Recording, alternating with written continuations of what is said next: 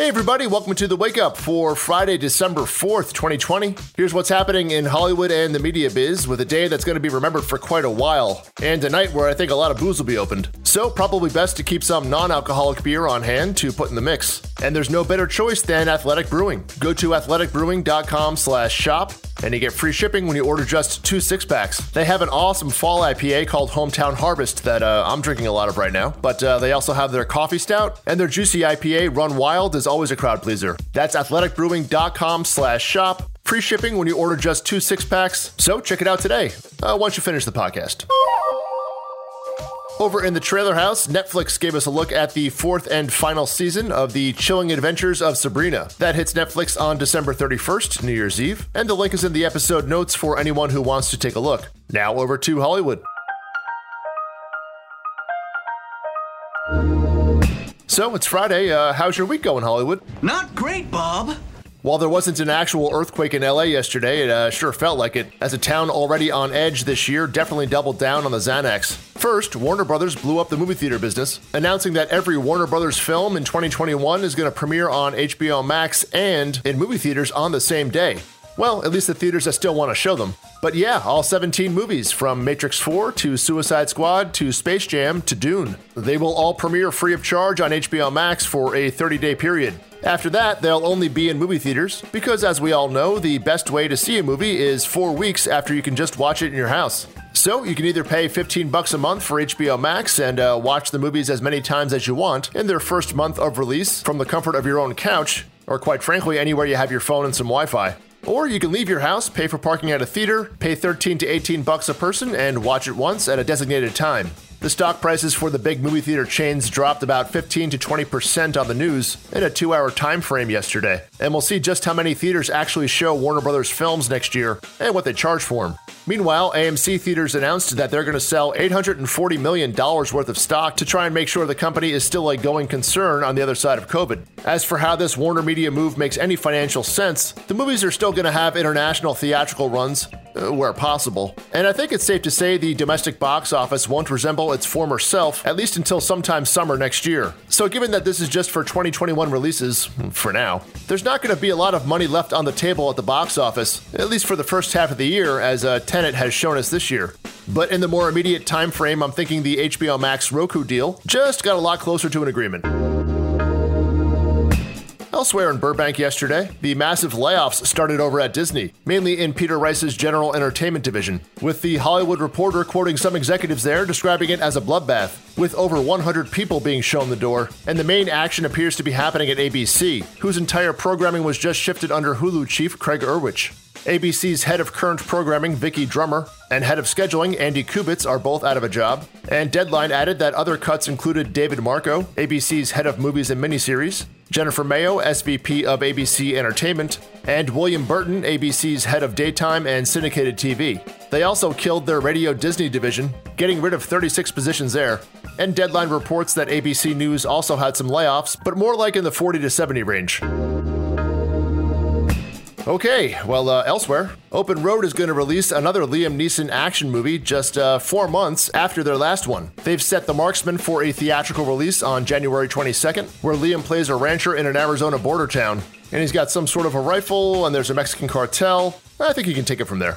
The October Open Road Liam Neeson collab Honest Thief stands at about $13 million at the US box office. And Lionsgate made one addition to the December movie theater lineup, announcing the release of Fatale, their one-night stand gone wrong movie with Hilary Swank and Michael Ealy. That one's now going to hit theaters in 2 weeks on December 18th. And they also dropped a trailer. That link is in the episode notes. Now a couple of notes in the TV set. Vera Farmiga is joining the Marvel HAWKEYE series at Disney+, according to the trades. The cast already includes Jeremy Renner, of course, as well as Haley Steinfeld and Florence Pugh. Apple TV ordered a docuseries to be exec-produced and hosted by Hillary and Chelsea Clinton. That's based on their book, The Book of Gutsy Women. The show will be a series of profiles of trailblazing women throughout history, although no word on a format or exact episode order, according to the announcement. Fear of the Walking Dead was renewed for a 7th season over at AMC, but Superstore is done at NBC, who announced this 6th season will be its last. The show's going to finish out with an only-on-network TV episode count of 113. And the Queen Latifah-led reboot of The Equalizer has landed the coveted post-Super Bowl slot on CBS, whenever that game happens next year, though it's currently scheduled for February 7th. And one note from the media biz, The Atlantic has a new CEO, and it's a pretty big name in the media world. Nicholas Thompson, who is leaving his editor-in-chief position at Wired and a 15-year career at Condé to now run the 163-year-old Atlantic operation, who now has 700,000 paying print and digital subscribers combined. And now here's the FSS feed, a look at the new entertainment options to enjoy in the Friday, Saturday, and Sunday ahead.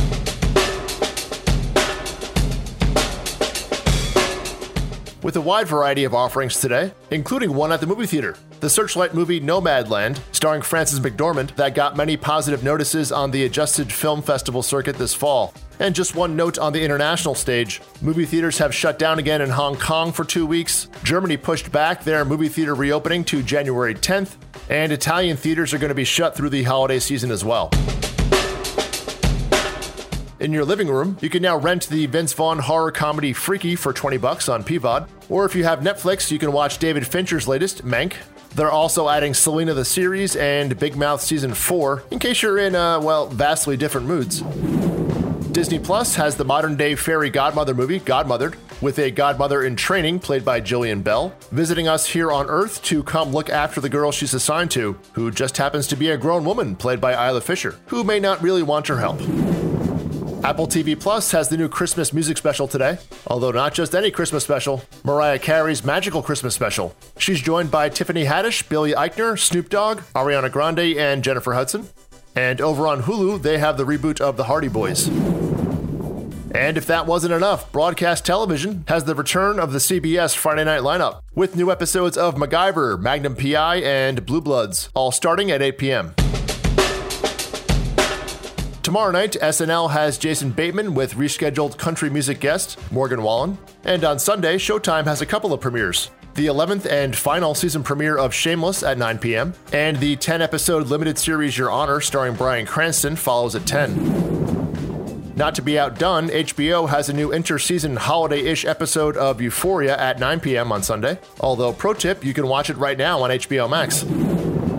Over at Starz, they're giving us the second half of the Power Book 2 Ghost first season, consisting of the final 5 episodes. That airs at 8 p.m. on Sunday. But we'll finish up with a Holly Dolly Christmas, which airs after 60 Minutes on Sunday night on CBS at 8:30. Her new Christmas album has duets with Willie Nelson, Miley Cyrus, and her dad Billy Ray, and Jimmy Fallon. Sure, why not? So here's their rendition of All I Want for Christmas, but don't worry, I cut out before she calls him a sexy boy at the end. But if you would, help this sexy boy out. Oh boy, that was bad. But please mention this podcast anytime people ask you what you're watching or listening to these days. Your support is greatly appreciated, and go order some athletic beer. Or just order some for me. Have a great weekend, everybody. I'll see you on Monday. I just want you for my own, more than you could.